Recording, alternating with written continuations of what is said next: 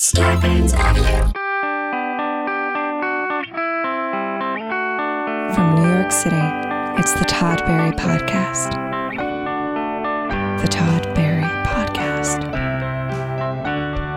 Hey everybody, welcome to the Todd Barry Podcast.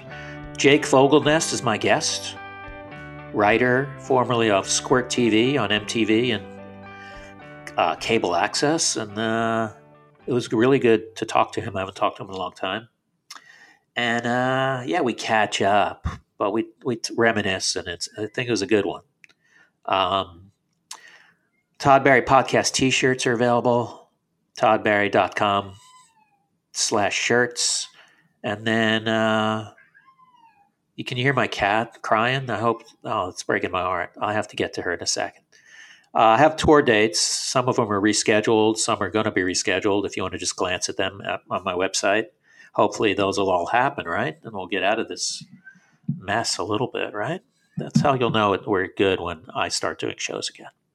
Anyway, we'll be right back with Jake Fogelnest.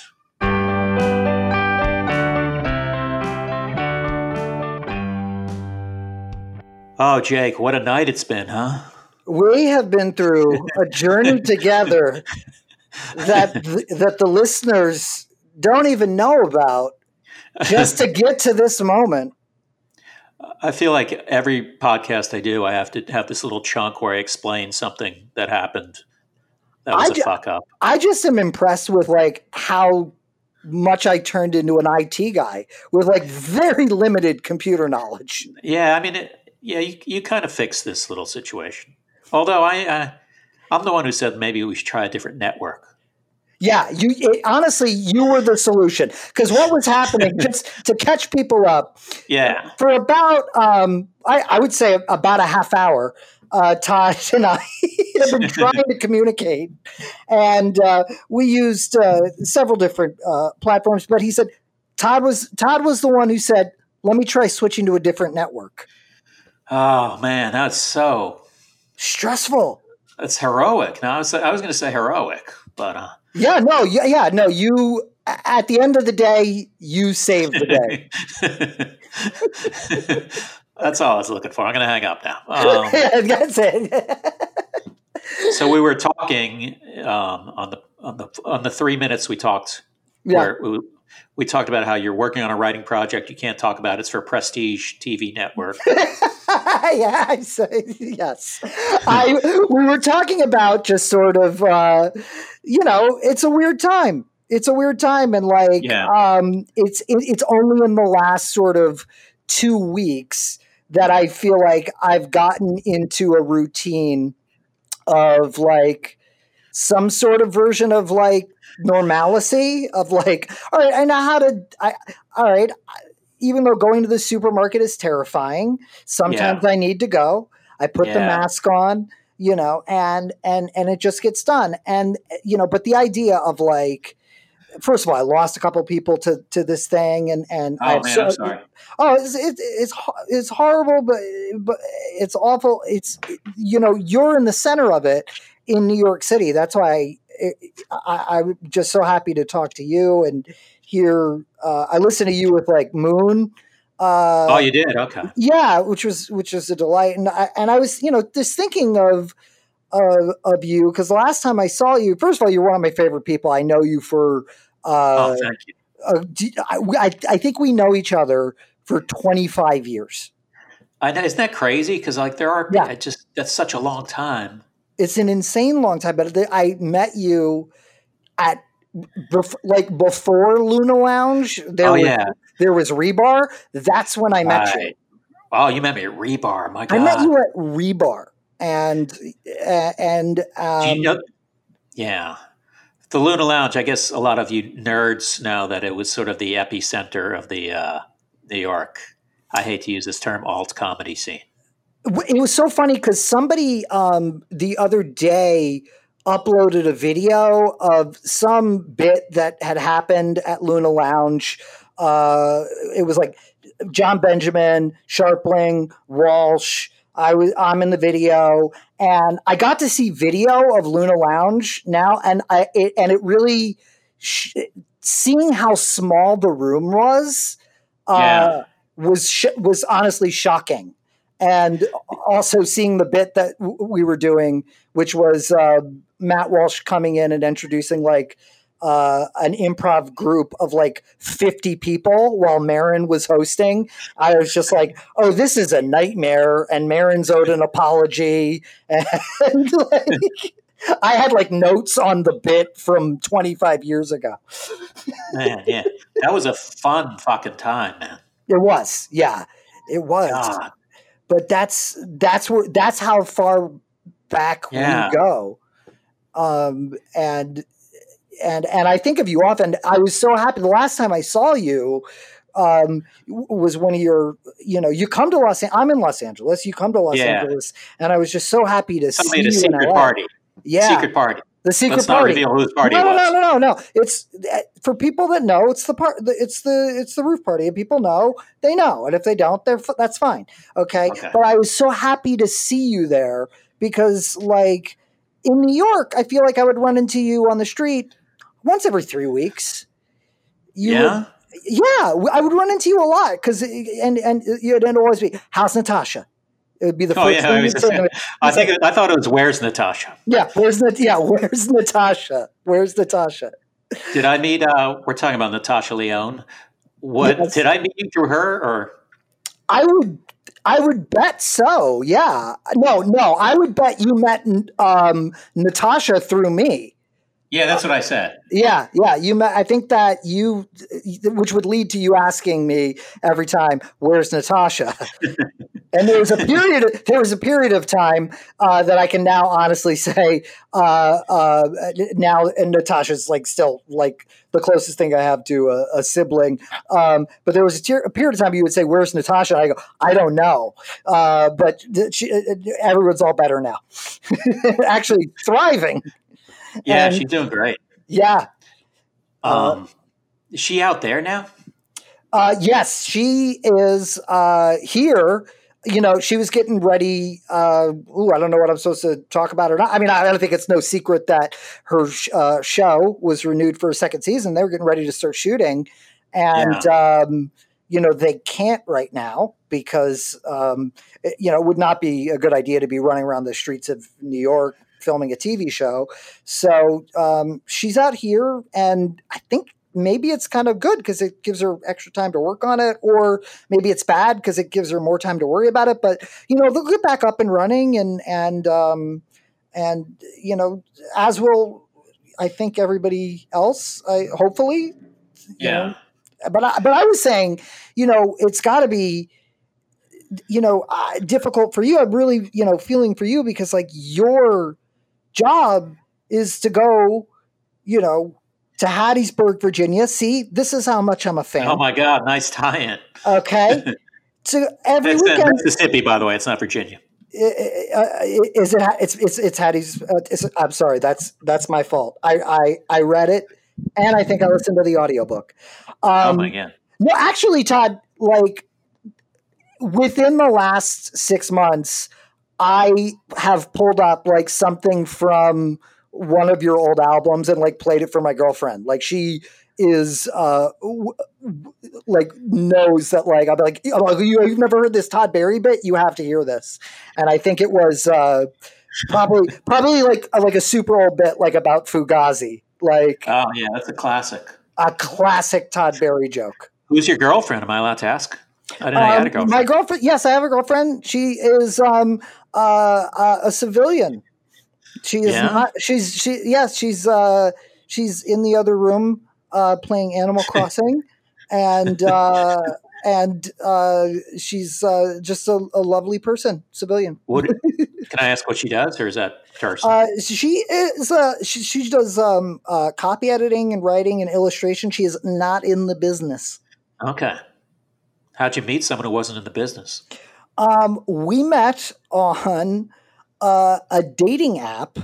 Raya? You know what? Not Raya. And this is a question I had for you. I was on Raya and I'm off it. I've been off it for years now. But does Todd Barry use any dating app besides Raya? Oh, I may or may not, but I find them that's very weird because it's just like it's hard for me to just start a conversation with someone based on a picture, knowing a picture. Yeah. Because they feel like you write, "How's it going?" And then you're like, "Oh, miss, that's a original line." It's like, well, that is what I would say to you, though. Yeah, you want to be like polite and stuff. No, it's a completely insane situation where. We met on an app. It was, I don't think anybody was looking for something serious. And fast forward, 3 years, and holy shit, 3 years, we're in love. Yeah. That's great. It's sort of like, I'm not one to. It's not a secret, but we're not that couple. I think there's one photo of us on Instagram. I'm not that person anyway. To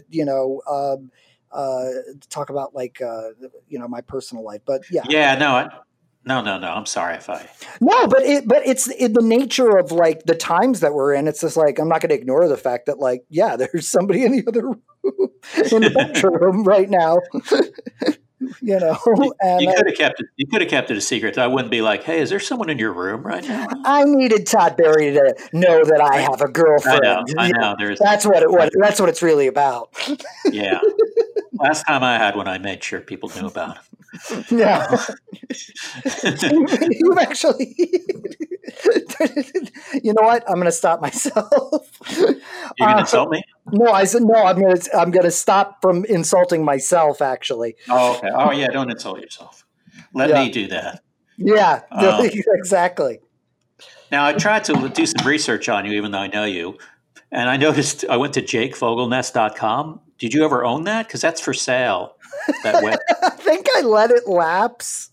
You want to know the price? I'll tell you the price. Is it up for sale at a price? It's up for sale for, you ready? Or do you want to guess or you want me to tell you? I can't imagine. I imagine it's not that expensive. It's on sale. I think they knocked like $100 off for $1,795. Okay. I'm not paying that. I have it. I'm not paying it because I don't really need a website. And oh my God, you're the best person to talk to about this because I completely you're someone to me that throughout the past decade has done social media perfectly. Oh, thank you. You have I don't know what your relationship to it is, personally, but you seem to have just the best. First of all, you're just funny. You just have the best attitude about it. I had a complete thing where I needed to reevaluate my relationship to social media, and it was a really great, healthy thing that I did, and I so recommend it. But I don't think that you had those kind of issues. I think you've always just been very yourself. I feel like you can put it down, and you can take it or leave it. Am I right? Yeah, I think the key to making Twitter work is not to interact with people. Yeah, I just unless you're a friend of mine, I'm not I'm seriously not reading what you have to say. It's at that point, and it's been that way for a long time. What was the main problem? Were you fighting with people or? No, the problem was this. I went and I looked and I said, "Oh my God. I have tweeted, 30,000 times." Yeah. And I said, you know what I'm going to do? And this was before anything had happened with, the director, James Gunn. This was an exercise I did for myself. I said, I'm going to go through every single one of these tweets and I want to see how many of them are valid. And I sort of set rules for myself. I said if I'm to tweet something, I've talked about this before. My first question I ask is, do I need to weigh in? Is my voice so important that I need to weigh in on this? And 9 times out of 10, the answer is no.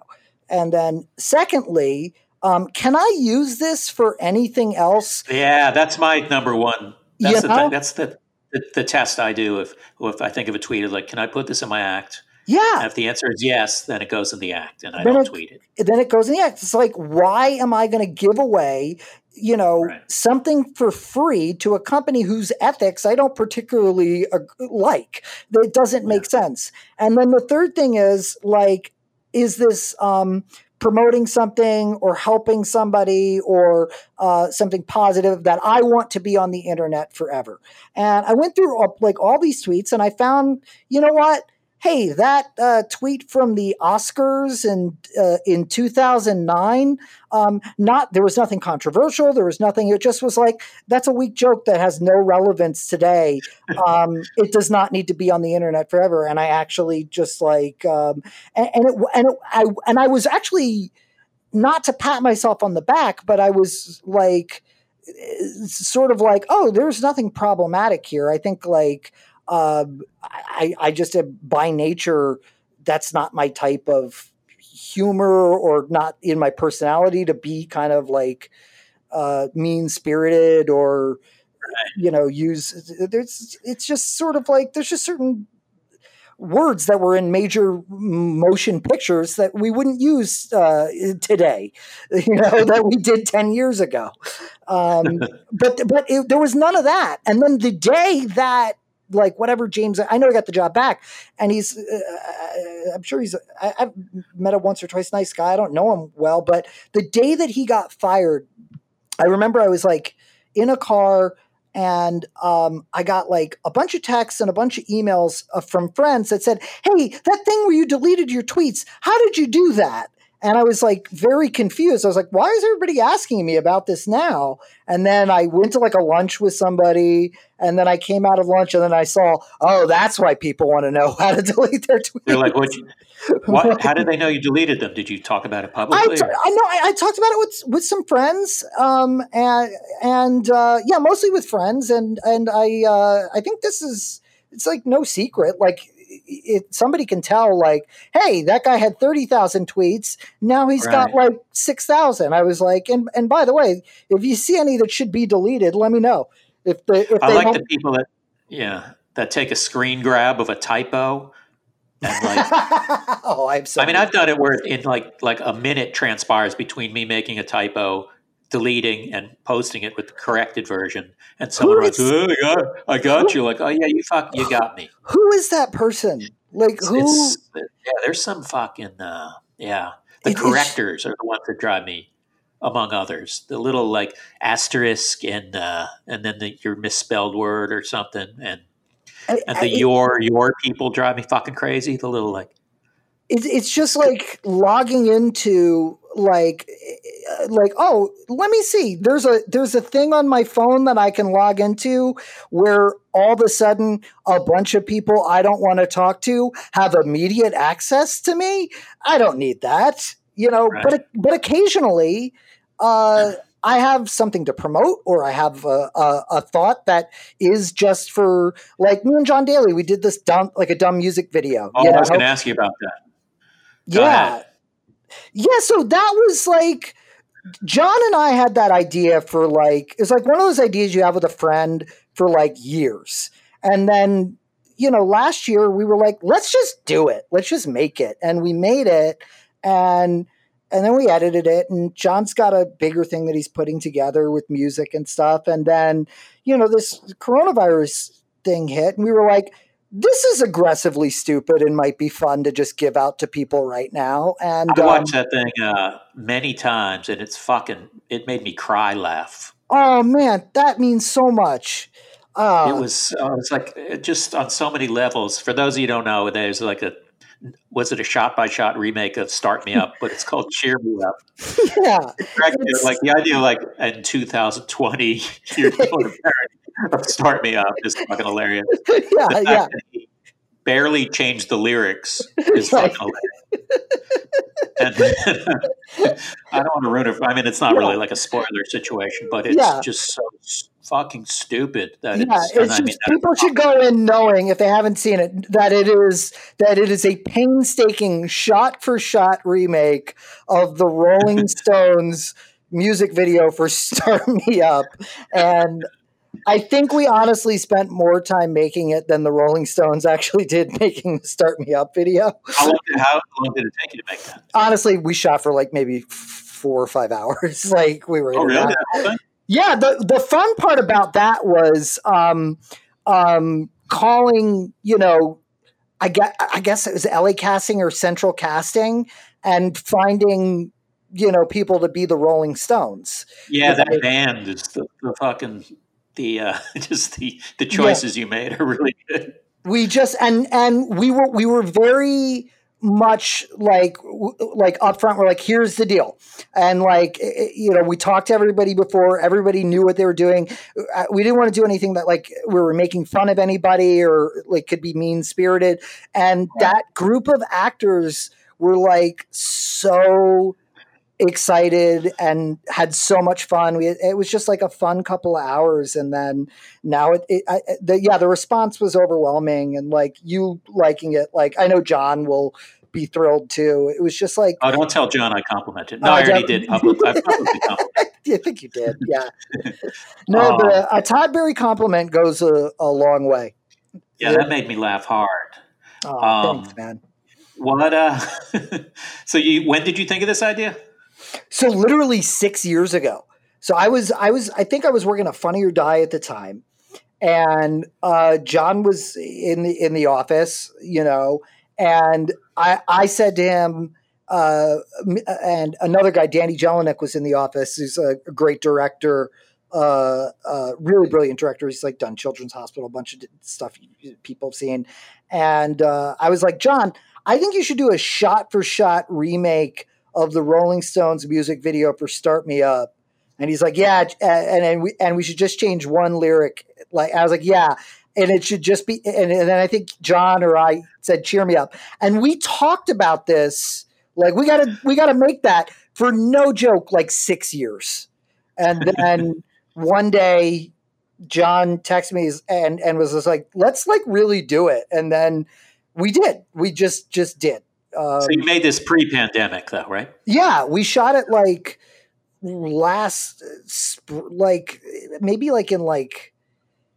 maybe November or something of 2019, and then we finished it, the editing up. It was just kind of like something we were working on in the background.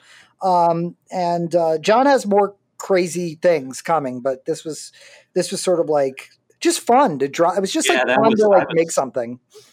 It inspired me, although I haven't done anything, but it makes me want to make a big stupid video.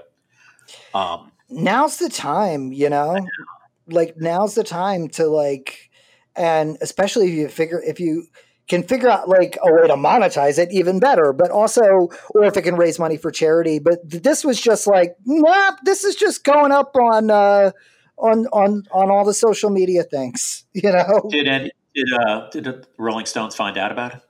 I haven't heard back from the Stones, but I mean, I'm glad they seem like maybe they would. I don't know if they're litigious, but I feel like there'd be a thing like. I think we fall under parody. Yeah, it's definitely parody. You're right, but you did use a well.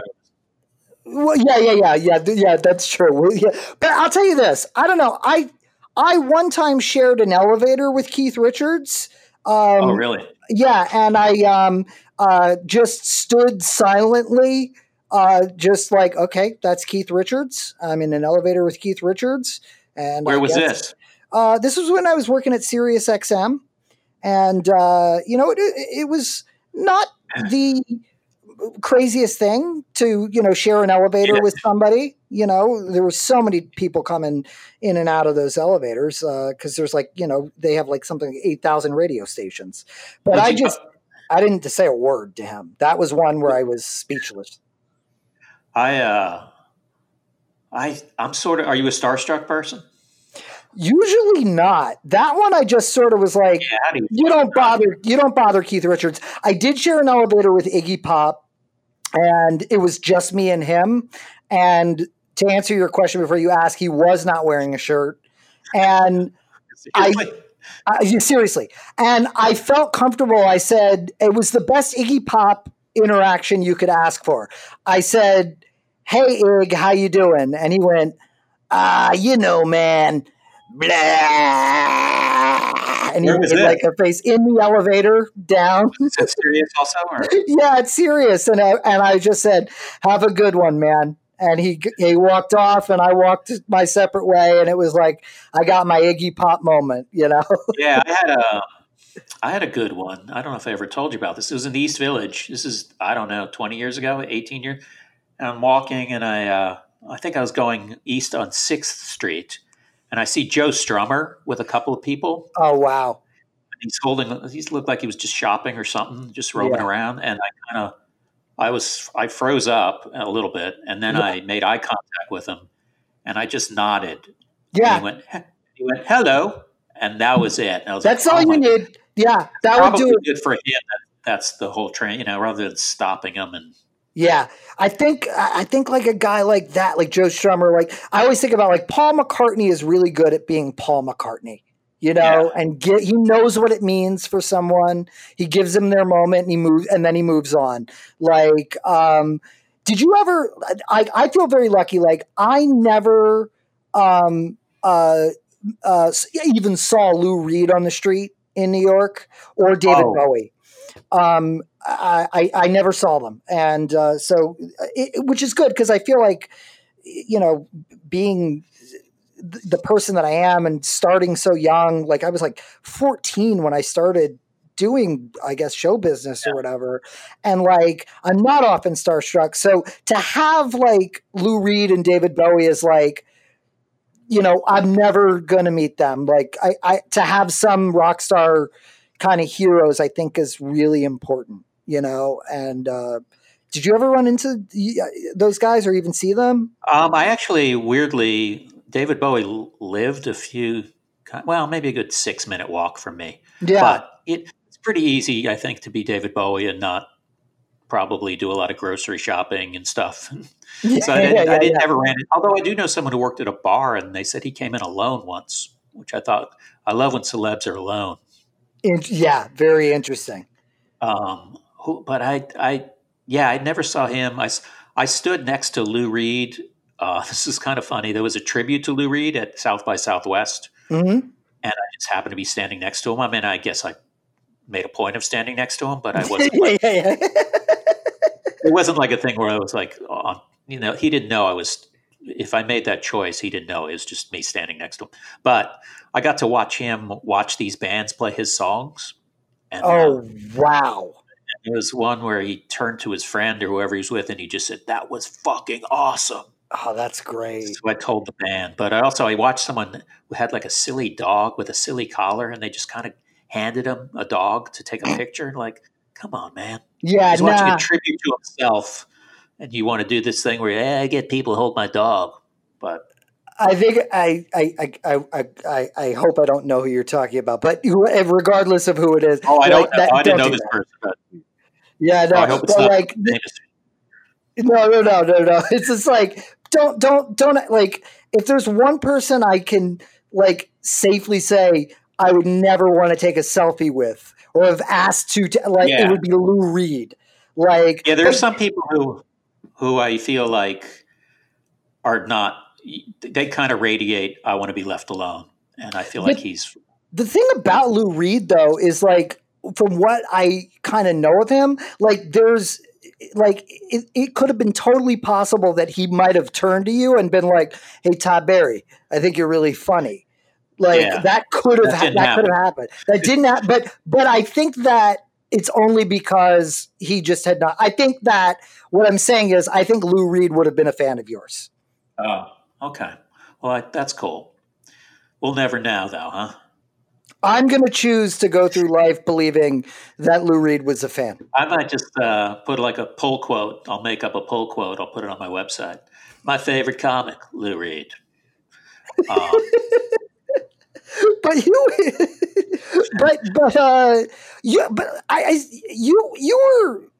You have like that famous photo of like you very young with REM.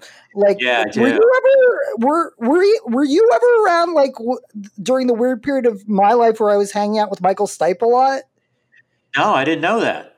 Oh, okay. For some reason, I just thought it might be entirely possible that like that you, me, and Michael Stipe were together at some point.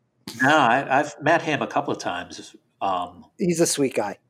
Yeah, he was nice. He how were you buddies with him? I don't know. I know I made fun of him on my old public access show. And then I think it was like I met him at a party in New York. He came up to me. He's like, you made fun of me. I was like, yep, I did. And we kind of became friendly. And when was this? This would have been in the mid 90s. Okay. So, like, probably right around the time I met you, you know? Uh-huh. Like, to me, there's one specific night that, like, I can point to in my life where I was doing the public access show. It was not like I did this public access show when I was a teenager, and then it Squirt became TV, right? Squirt TV. Yeah, it became an MTV show. And if I was smart right now, what I would do is I would release some of it and make some money. And I might do that. But I did this public access show. It became sort of like this cult hit in New York City. And then I remember I was like 15 years old. I went up to Saturday Night Live because the Beastie Boys were the musical guests, and they wanted to meet me. So I was summoned by the Beastie Boys to come hang out at SNL, and Janine was in the cast at that time, and I was slated to interview her because I had made it known, like, on my public access show that I was a fan of hers. I was like slated to interview her for like Ray Gun magazine in a week. So I'm at SNL. Janine says hello to me. I meet the Beastie Boys for the first time, and then it's the after party at like 1 a.m.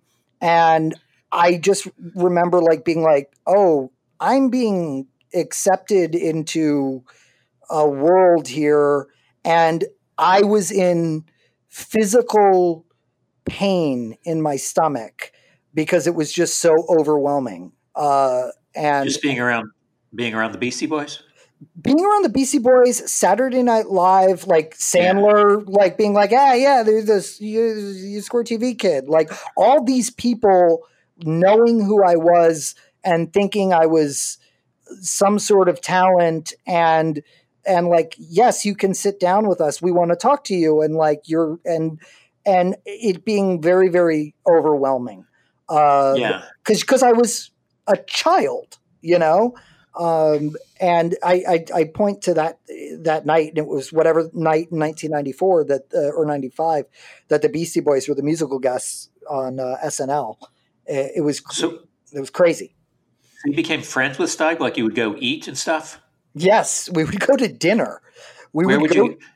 How old were you at the time? So with Stipe, I feel like I was around 8. That was a little bit later. I was like 18, 19, because it was like. Because what I distinctly remember is there was like one night with like Stipe, right? Like where I was at like a fancy place with Stipe, and then Horatio was across the street at like the Ear Inn, right? And I said, I invited like Horatio Sands to like, hey, come meet me and Michael at this thing. And Horatio came in, and he's like, this is not my scene. He's like, I'm gonna go to a bar across the street. And then I went and hung out with Horatio and said goodbye to Michael, and then went and hung with Horatio, and we became like, that's the night like we decided to become friends, you know. And Horatio or you and Michael? Me and Horatio. Okay. And it's sort of like I sort of, and that's sort of when UCB theater, like it was like this, like Squirt TV was like this weird fluke that happened to me.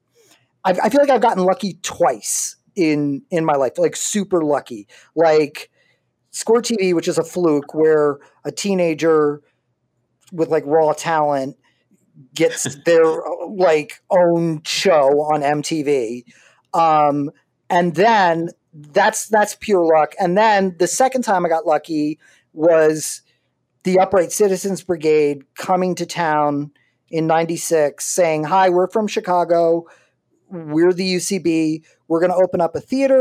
We're going to start teaching classes. We're going to get our own TV show. And New York City basically saying, yeah, that sounds like a great idea, and making friends with those guys and getting to learn from those guys, but also find a group of like-minded people my age who also wanted to do the same thing at a very specific time when it was like truly like 100 people in a tiny theater on 22nd Street where you did one of the best shows. I was almost going to email you like, do you have a tape of Icky? Because I want to see it again. I have shitty I don't VHSs care. somewhere buried, but I'd have to. Oh, I'm going to say it's a long shot that I will dig this up just because I'm oversensitized, overwhelmed, and unorganized. Totally. I totally get it. It's only recently that I said, hey, if I don't transfer these like tapes of my old TV show, they might go away forever. Like I also have a bunch. Yeah, I have a bunch of VHS tapes that are unlabeled, where I was just like, oh, I'll remember what was on that. It's like fuck. Like, I don't even, you know what? It's a fun day. I did it. It's a fun day. Yeah. It's a really fun day to go through and go, holy shit, that's trash. Or holy shit, I forgot about this. This is the greatest thing ever. And then just, capture it to the computer. It's a fun day. You just got to decide what day you want to do it. It's a mood, Yeah. That mood will strike you. And, but man, Icky, that's a great example of you having like this perfect understanding of how the internet works. Right. Like going into alt fan Conan O'Brien, the news group. And then should I tell people what Icky was? I think you should, because it's such to me, I think it's one of the greatest like one man shows ever. I'll give you guys at home there was a woman named Jean. I think she lived in, I forgot where she lived, Minneapolis. Anyway, she used to post in this news group, which was like a message board for a Conan O'Brien message board. And then she would do this thing, a weekly wrap up of the guests, and she would do best guest, worst guest. And she made me the worst guest of the week. She said I had no charm, no wit, and a personality that could only be described as icky. So then I got rebooked on Conan 3 months later, and I read that thing on the air, knowing that she was going to watch it. So, and then started the whole insanity on the internet and people ending her, attacking her, and then I created a few fake names. I did a little trolling. It was so great, but then you built a one-man show out of it. Yeah, and I turned it into a one-man show, and she actually came to see the show. Yeah, I remember. I think I was there the night that she came. I was very nice to her. Yeah, it was such a like when I think about, I know UCB in New York just closed. Like people have asked me about like how I feel about it, and I'm like, first of all, I'm saving that for my book that I'm going to be able to write and get paid for. So why should I like tell you? But secondly, it's so much different than it was 20 years ago. Like the last time I was actively involved, like truly putting up a UCB show, was probably in 2004. I popped in and done ASCAT and things from time to time, but like, it was like college for me. So it's like, I don't know what it is today. It sucks that New York City's losing a space. But also I feel like we went through that before 20 years ago. And, I don't know. I don't really know. You were around it, but what's great about you is like, I remember you at, like obviously at the Cellar, and like you were, I tried to be very agnostic about, comedy and like that where you should do it and stuff. Well, just like, like the like, this is alternative comedy. And like, I had problems with improv. Like I was the guy at UCB And I took a lot of flack for it, at the time. I was like, yeah, I get it. It's an art form and everything. But you know what? What if we started to write some of this stuff down, make it better, and then do actually crafted shows? I was sort of the guy who led the charge there. Yeah, sort of for the younger, the first generation beyond. So you're saying you invented sketch comedy? Is that what you're saying? Yeah, I invented sketch comedy. No, I'm saying that I definitely was I think I might have taught one of the first sketch classes, but I also was the person at 17 years old who met Michael Showalter at a Starbucks, who was so nice to do this for me and wrote my terrible first sketches that I'd ever written. And Michael Showalter was so nice to meet me at the Starbucks on Lafayette and the one on Lafayette. Astor Place. Yeah, no, not on Astor Place. The one next to Balthazar. Were you before COVID? Oh, okay. I imagine you would go there nightly. That's sort of a regular haunt. I would go to Balthazar, and then I go to the Mud Club a lot. Could you imagine if how great would it have been if we could have gone to the Mud Club together? I do enjoy your references sometimes because I feel like, oh my God, only me and 4 other people know what he's That's talking all I about. care about. And so that's literally all I care about. I think you made a Kim Fowley reference once in a tweet. I was like, oh my God. Well, Kim Fowley, I went and interviewed him. So I went and interviewed him on his deathbed. This was before, I knew some stuff, but I didn't know all the stuff. And I talked to him about it. And that's behind, because I did a podcast for a while, that's behind the Stitcher Premium paywall. But if people want to hear me talk to Kim Fowley, who just I let him completely take over. That was let me go have a weird Los Angeles experience. But I sought that out, man. It's weird, dark stuff. But yeah, no, I like to do that. Make references that I know you or John Wurster, or if you get it, great. If you don't, I feel like you mentioned Roxy Music Siren once, which I love that album. I think we've talked about this. I think that's your favorite Roxy Music album, right? Yeah, I don't know their catalog inside and out, but I do love that album. I do too. For me, it's She Sells is just Nightingale is a fucking great song. It's great. So I almost feel like they're an example. I mean, we're shifting gears here, but that's all right. It's a podcast. I feel like they're an example of a successful, respected yet underappreciated band. Absolutely. I'm sure they have nice houses, or at least Brian Ferry probably does.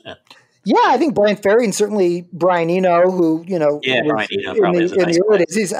Just from the amount of music he's produced and stuff. I don't think those guys are. I don't think they have day jobs. Right. But I feel like they should be. Were they in the Rock and Roll Hall of Fame? I don't know. The Rock and Roll Hall of Fame is so strange in who they let in. It's the Monkees, Kiss are in the Rock and Roll Hall of Fame. Okay. Yeah. So but the Monkees aren't. Really?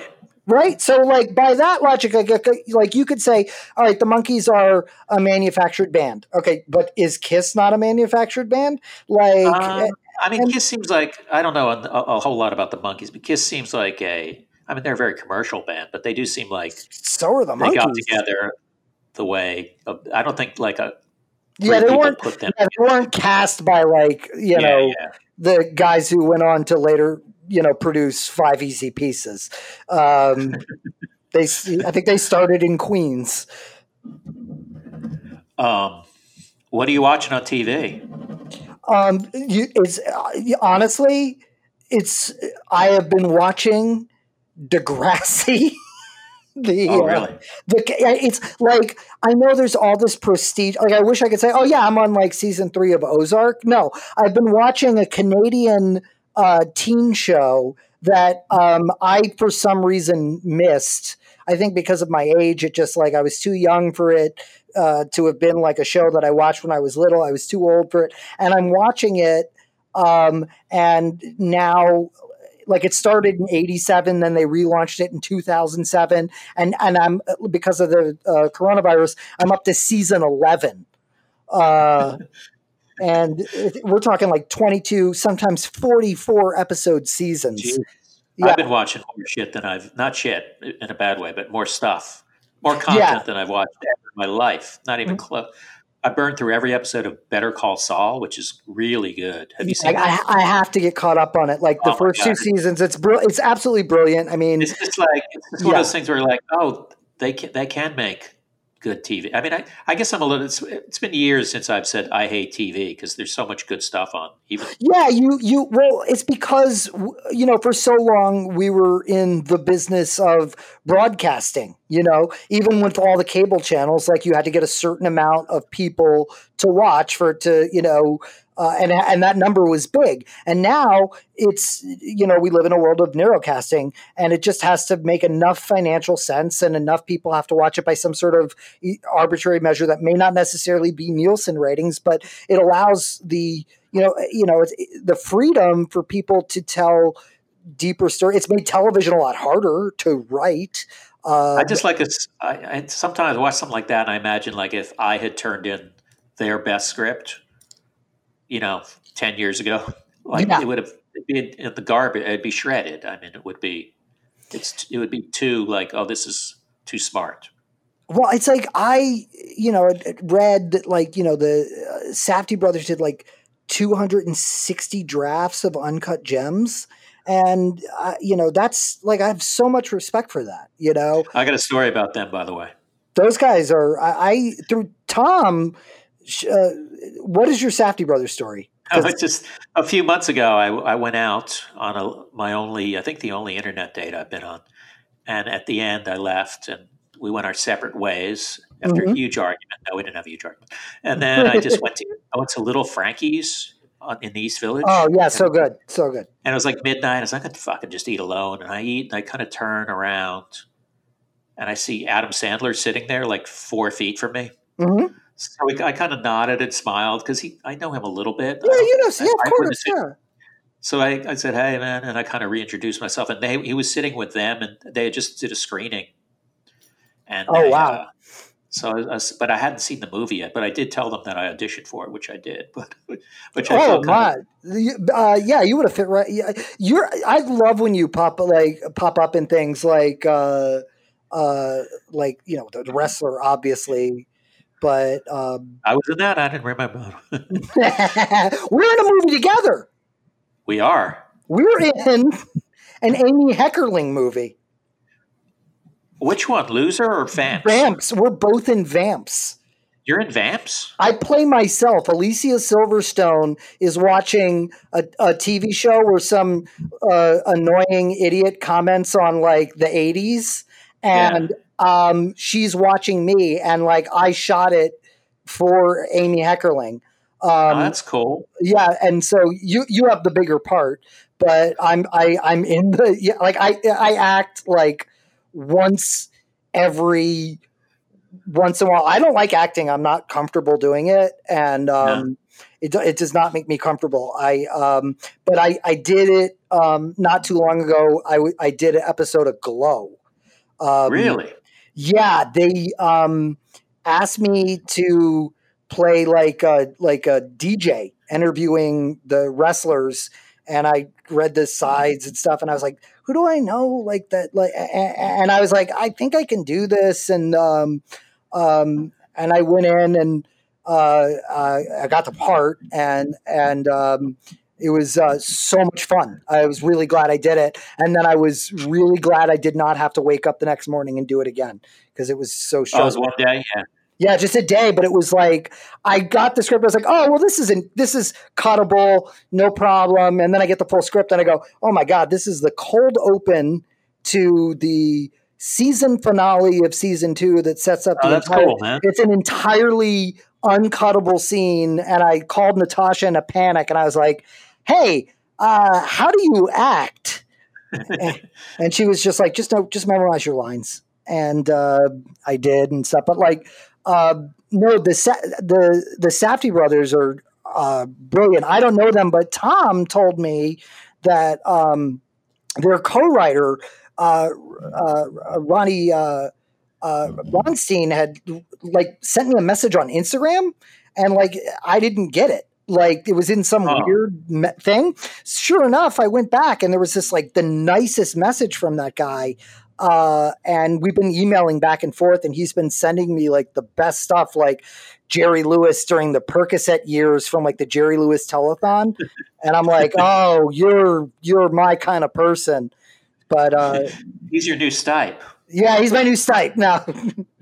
But like, do you talk to Stipe anymore? Back to Stipe. Do you talk to Stipe anymore? I haven't talked to Michael Stipe in forever. Like, I think if we ran into each other, it would be like, "Hey, how are you?" But no, I haven't seen him. It's like I feel like what happened was like I found my people. I found my people at UCB and Luna, and like just said, okay. If I like, that's great that I had this little public access show, but if I want to have any kind of like career long term, I kind of really need to learn how to do this. And this is where I'm going to do that and learn to fail and practice and get good and, whatever your 10,000 hours. And, I went back and like read old journals that I'd kept from that time, thinking like, oh, it's just going to be a lot about like drinking and everything. And it was like, no, it's actually a lot about us staying up till 2:00 in the morning to like get some sketch show that like, if we were lucky, 100 people saw, and right. It was, and it's kind of amazing. I feel like there's like 100 of us that like all started together, all do this for a living. Some have gotten super successful, but everybody, but everybody like works, and somehow miraculously, like the friendships have stayed intact. Right. It is nice to have sort of like a deeply rooted friendship, as opposed to like, oh, you're famous and now I want to hang out with you. Yeah, there's like, I like it. Oh, you became famous, but I already approved of you before you were famous. Now it's just extra good. Because I'm shallow, man. I guess we should. I was going to ask you, what were you not? Were you nominated for a WGA award? I saw that on your. I got nominated for a WGA award, and I got nominated for 2 Emmys last year, and it was a utter, complete shock and surprise. I did this thing with Will Ferrell and Molly Shannon and Andrew Steele and another writer, Jocelyn Richard, who's great. And we did the Will wanted to do the Rose Parade. He wanted to do cover the Rose Parade as these characters that he and Molly created, Cord Hosenbeck and Tish Cadigan. And we did it for Amazon, and then it confused a bunch of people. A bunch of people tuned in thinking, "Oh, this is just going to be coverage of the Rose Parade," and they didn't recognize that like it was Will Ferrell in a bald cap, and they were like, "Why don't they stop talking?" And we wrote a parade, that was totally scripted, and then that led into us doing the royal wedding, where Molly and Will flew to cover the royal wedding, and then those got nominated for like Emmys with the asterisk. Parade thing. Is that something was that like scripted over the actual parade, or? Yeah, it was like me and Andrew Steele had to figure out how to write a parade. We were given these big binders of like. And we did it another year too. We've done it two years. We took a break this year because it was just too much going on. But we were given this big binder of like, here is every marching band. Here is every float. Here is every cavalry of horses, and information about who these groups are that participate in the Rose Parade. And we took that binder and used that as a guide to put into prompter stuff for Will and Molly. And then we had actually tried to get them nominated for a daytime Emmy because it aired during the day. We did it live in the morning. And who did you do it for? Like, what network was it? So it was Amazon, and then HBO, and then the last one we did just on YouTube, just to make it for free for everybody. So that was on YouTube, but yeah, no, out of nowhere. So what we tried to do is we tried to get Molly and Will nominated in character. And the joke was on us because we got nominated. Me, Andrew Steele, and Jocelyn Richard got nominated for outstanding writing for a variety special, WGA award, and then 2 Emmy awards. It was we lost to Ellen DeGeneres, obviously, for the Emmys, and Ed Helms. So you went to the Emmys. The Creative Arts Daytime Emmys, which you wore like a T-shirt to those, right? Let me tell you something. It's the funniest thing in the world because it's like going to the Emmys, but you don't recognize anybody because it's all people that work in daytime television. So I don't drink, but my friends got hammered, and me and my girlfriend went, and it was just ridiculous. It was like some sort of Osmond hosted it and literally sang, "This could be the start of something big," with like no irony. And there were 600 categories, but an Emmy's an Emmy. It's not like a local Emmy. You know what I mean? It's not like one of those like local news Emmys. But like, it's like I was very surprised. It was I was sitting and I got a text. I was sitting in my house, and I got a text saying we're nominated. I was like, "Oh, that's so great that Will and Molly got nominated." And it was like, "No, you're nominated." That's cool. It was cool. And what was the WGA award? That was for the Rose Parade, which was the Emmy was for that as well. Yeah, the Emmy was for that as well. That was the WGA award was really cool because that was them acknowledging like people thought we wrote it in such a way that it would look like inane banter that two hosts would do during like the Macy's Thanksgiving Day Parade, and the Writers Guild acknowledging that like, no, that inane banter was carefully written to time. Like me and Andrew Steele stayed up till like 1 o'clock in the morning, like trimming because we had overwritten, like staying in a trailer, till 1 in the morning, and then we had to be back by like 4 it was like getting to do a mini version of Saturday Night Live All-Stars or something. That sounds cool. Oh, it was so much fun. It was a career highlight. Well, Jake, Todd, I think we're about. This was good. This turned out to be good. Oh, not that I knew you would be good, but we were having technical difficulties. Yeah, no, I thought it might happen. We had probably the worst technical difficulties ever. But I'm just so happy to talk to you. Like, even not like if this was not podcasted or recorded, like you were just always one of my favorite people. I think of New York, and there's a couple people that I miss, and you're one of them. It's just good to talk to you. And if people were entertained, as I imagine they were, because you're charismatic. I know how to do a talk thing. This is my wheelhouse. Yeah, this is your wheelhouse. Do you have anything you want to plug? Absolutely nothing right now. Okay. Just literally nothing. If people want to follow my Instagram, I try to do something once a day on Instagram for fun. That's the social media that I like. I put some care into. I got nothing to plug, Todd. I'm just like blissfully. Just a simple man. I'm a simple man in development and happy. I'll text you what I'm doing. I can't tell you on the stand. I don't think you have my phone number, actually. I actually don't think I have your phone number, which is strange. But you have mine, and you can email it to me. But no, I only have your email. I don't think I have your phone number. Yeah, we could text. We could sort this out. Yeah, we could sort this out. We could without people listening to this. Exactly. The podcast. I spent the last 10 minutes saying, you don't have my number. I think you do have my number. All right, Jake. Thanks for doing this, man. Oh, man, a pleasure. Thanks, Todd. I'll hope to talk to you soon. All right, bye. Bye. From New York City, it's the Todd Barry Podcast. The Todd Barry Podcast. All right, I hope you enjoyed that talk with Jake Fogelnest. The Todd Barry Podcast is brought to you by Starburns Audio.